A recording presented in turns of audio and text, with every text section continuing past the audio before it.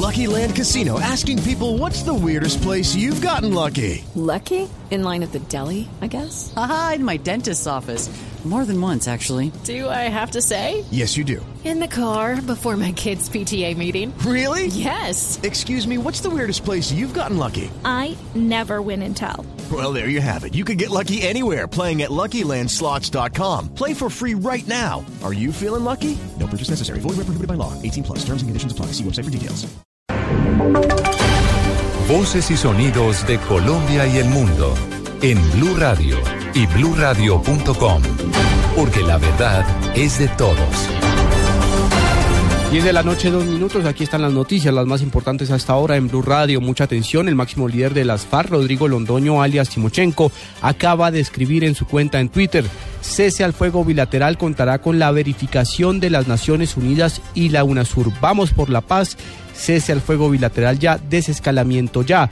Había bastante incertidumbre sobre cuáles iban a ser precisamente esos garantes que estarán en las zonas de verificación del cese al fuego bilateral, que tanto el gobierno lo quiere sobre el 16 de septiembre y también la guerrilla de las FARC. Hoy el presidente Juan Manuel Santos instituyó un mandato a las Naciones Unidas, al Consejo de Seguridad, para que precisamente fueran garantes y verificadores del cese al fuego unilateral y también bilateral, y también del proceso de concentración de las guerrillas. En otro campo de la información, hay una información en desarrollo a esta hora. Se presenta un incendio forestal a la altura de la calle Avenida Circunvalar con calle 34 en Bogotá.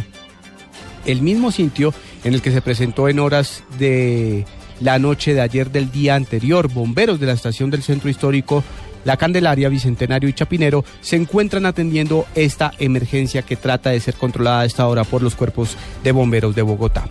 En otro campo de la información, sectores del partido de la U desmintieron una ruptura de la unidad nacional por cuenta de la victoria de Cambio Radical en las elecciones regionales y el apoyo al proceso de paz con las FARC. Diego Monroy. Ante los rumores de las diferencias entre algunos partidos y una posible ruptura de la unidad nacional, el senador del partido de la U, Roy Barreras, aseguró que este grupo de movimientos políticos hoy son una sólida coalición en torno al proceso de paz. Se mantendrá así en el Congreso, tramitando las iniciativas necesarias para la paz. Hay diferencias entre los partidos, es normal, esta es una democracia. Somos muy distintos, el partido de la U y el partido liberal al partido Cambio Radical, en nuestras formas, en nuestras opiniones, en nuestras posturas. Es normal que así sea.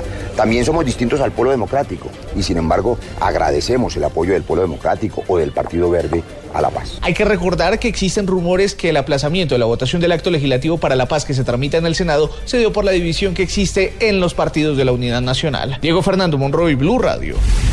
El Consejo de Estado rechazó una tutela que pretendía suspender el proceso que se sigue contra la exdirectora del DAS, María del Pilar Hurtado, por el escándalo de las chuzadas. Rocío Franco. La exdirectora del DAS, María del Pilar Hurtado, pierde una nueva batalla jurídica ante los estrados judiciales. Sencillamente le fue negada en las últimas horas una tutela en contra de la Sala Penal de la Corte Suprema de Justicia, con la cual buscaba tumbar la condena de 14 años que le fue impuesta por las interceptaciones ilegales. En el fallo de tutela se señala que no es suficiente argumento decir que el fallo era inconveniente o que no se sustentó simplemente, sino que tendría que evidenciarse alguna falla o alguna vulneración de los derechos, la cual no se probó. Ante esta situación, la condena contra María del Pilar Hurtado continuará estando vigente. Rocío Franco, Blue Radio. La policía desmanteló una banda internacional dedicada al robo de celulares en Cali. Varios teléfonos hurtados eran enviados hacia países como Chile y Argentina. El reporte en la capital del Valle con Andrés Díaz.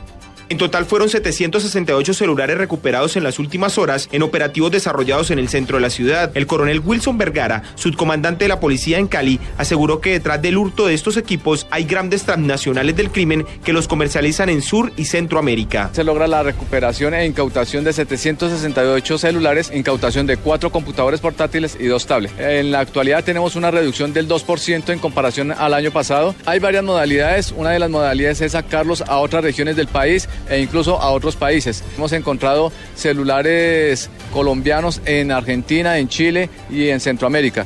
Acá también se han encontrado celulares de otros países. Según cifras oficiales, en el año 2014, en Cali fueron reportados 3.411 celulares como robados y en lo que va corrido del 2015, 3.237, 174 menos que el año pasado. Desde Cali, Andrés Díaz, Blue Radio. Una persona murió tras desplomarse su vivienda en Bello, en el departamento de Antioquia. Nos amplía la información Cristina Monsalve.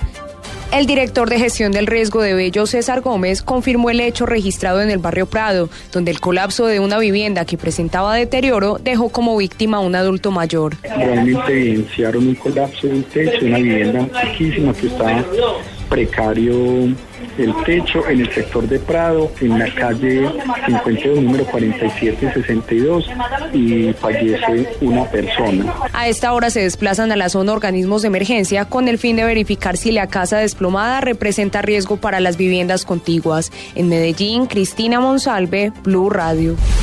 IBM promete que con Watson, su nueva herramienta de inteligencia artificial, los médicos del país podrán saber incluso qué recetarle a pacientes sin necesidad de examinarlos directamente. Desde Cartagena, el enviado especial de Blue Radio, Camilo López.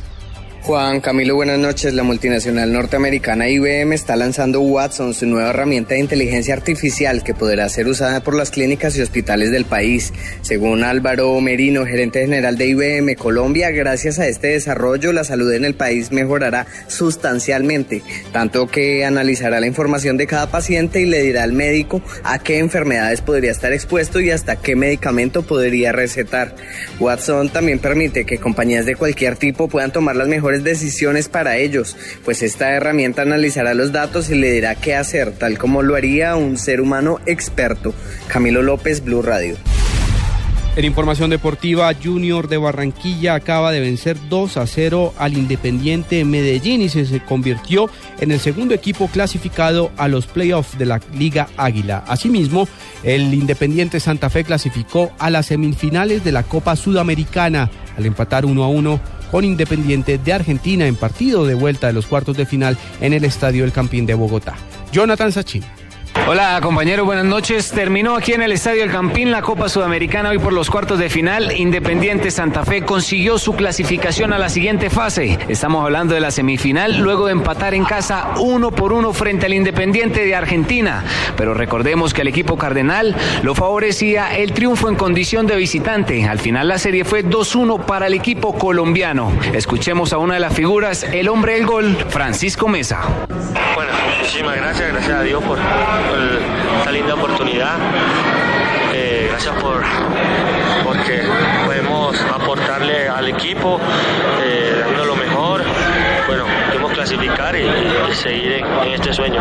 Santa Fe queda pendiente de 3 torneos: la Copa Águila, donde jugará la final frente al Junior de Barranquilla, la Liga Colombiana y aparte de eso la Copa Sudamericana, donde en la semifinal se enfrentará al Sportivo Luqueño de Paraguay. Información deportiva, Jonathan Sachin, Blue Radio.